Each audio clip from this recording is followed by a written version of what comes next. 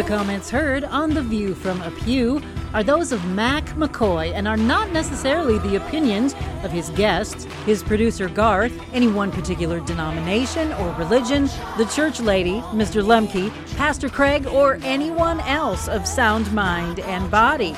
Now, here is today's The View from a Pew, heard all around the world on YouTube. Just search for The View from a Pew.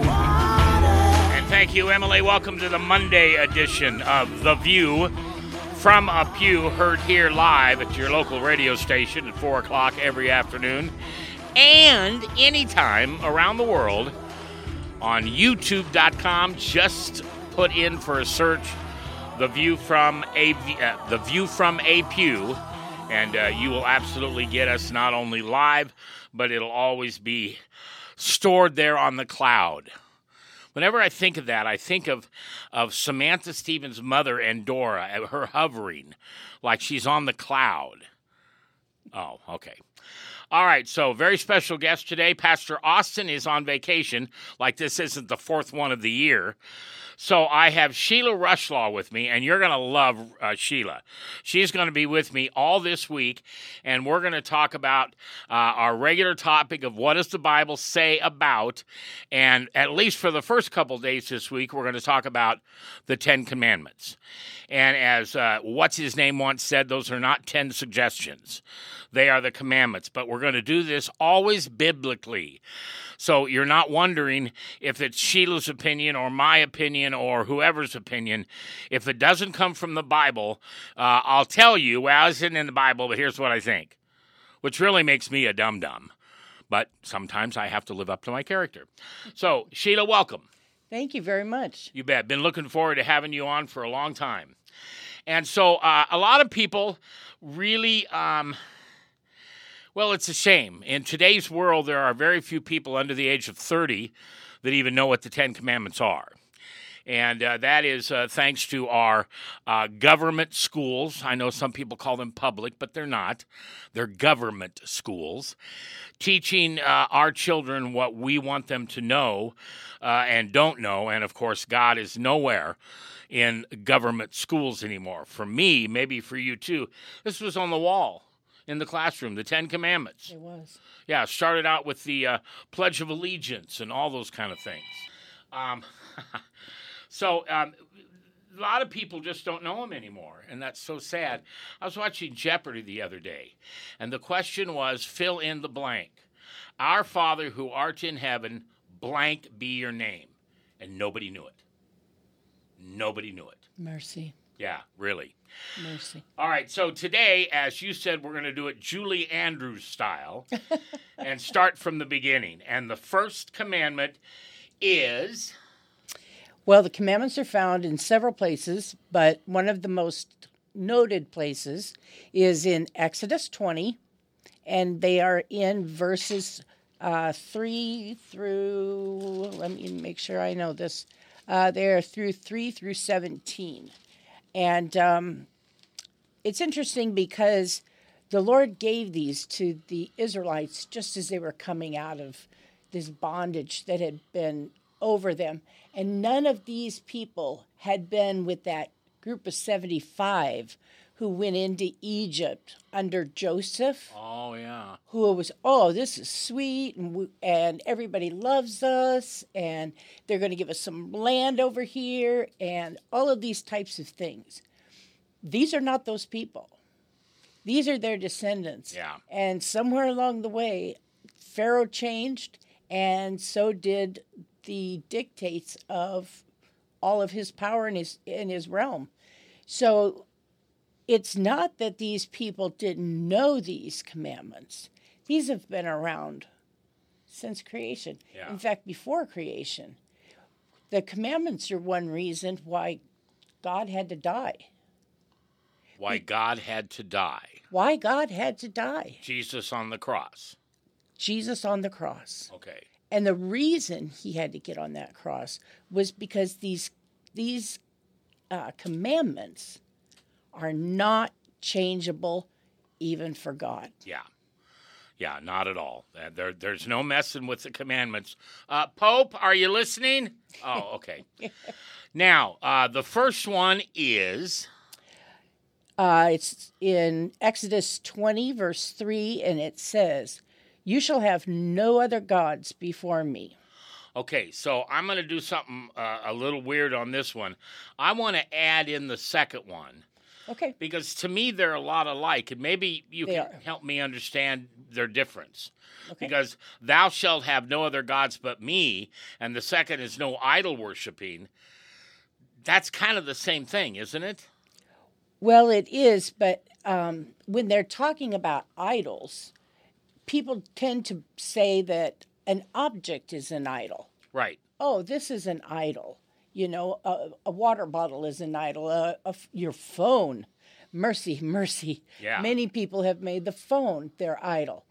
But the first one, the first commandment that you get here, you shall have no other gods before me. Big G. Yeah, big G. This is talking about I am. Okay. And that name was told to Moses when he said, who am I supposed to say sent me back here? Yeah. And Christ said to him, I am that I am. And they understood that because I am is present, I am is past, and I am is future. Yeah. And it's crazy. But Wow. it says, when it says, you shall have no other gods before me, you shall not worship. You shall not give your worship to anyone else. Okay, Sheila Rushlau is my guest today. This is View from the Pew. I'm Mac, M-A-C like macaroni. You can email me anytime, mac@theviewfromapew.com. Always love to have you tell me what you want filled in on that blank. What does the Bible say about blank? And then we'll talk about that. All right, so what I learned after Jesus mugged me was that I had many idols, and some of those idols were higher than God was. Yes. So that's where I get confused on no other gods, because I'll bet you dimes to dollars there's a lot of people in this world that would tell you that Facebook is their God. That's where they go to find out what the truth is. That's where they go to find out what isn't truth. Yeah, absolutely. My husband calls it evil book. Evil book. I like that. He won't even sign up to it. He's like, no, that's just evil book. But you're right, Mac, when you say that the first and the second commandment are very, very similar. That first one, you shall have no other gods before me, it totally eliminates any other form of worship we could have. But then we have verse 4, and starting with verse 4, and it says, you shall not make for yourself an idol, or any likeness of what is in heaven, above, or the earth beneath, or the water under the earth.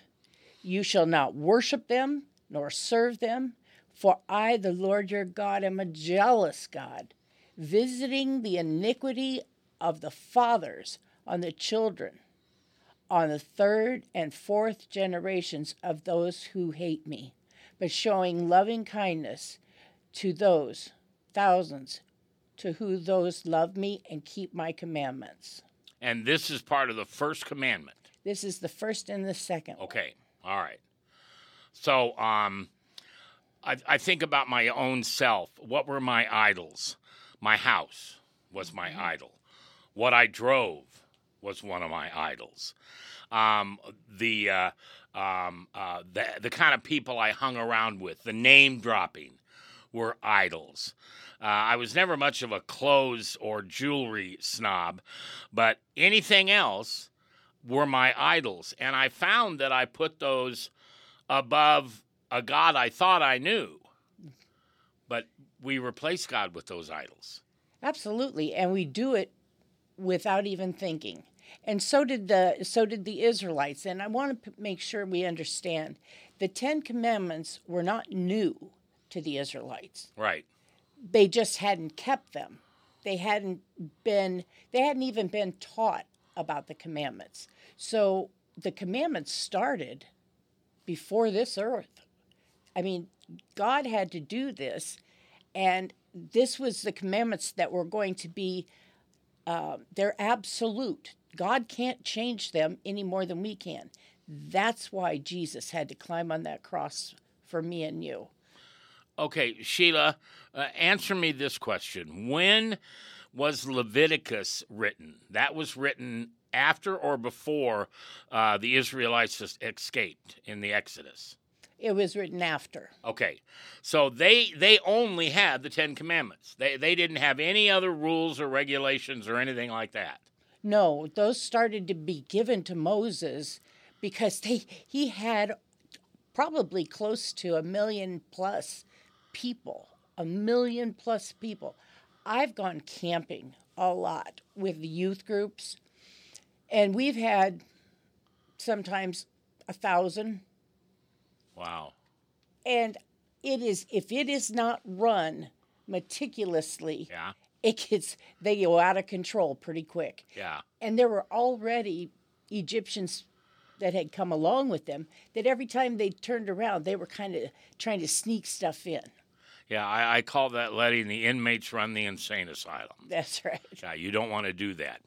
All right, Sheila Rushlau is my guest today, and what does the Bible say about the Ten Commandments? And that'll be our program every day this week, except for, of course, tomorrow on Tuesday is when I've got Theo, the alumnus of the Dallas Theological Seminary, and we're on week 36 of our what's probably going to be about a two and a half year study of Romans.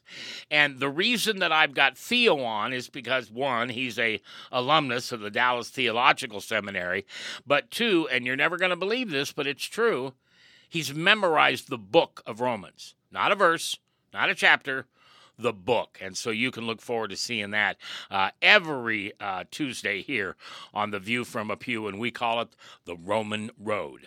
Sheila is my guest today and will be all week long.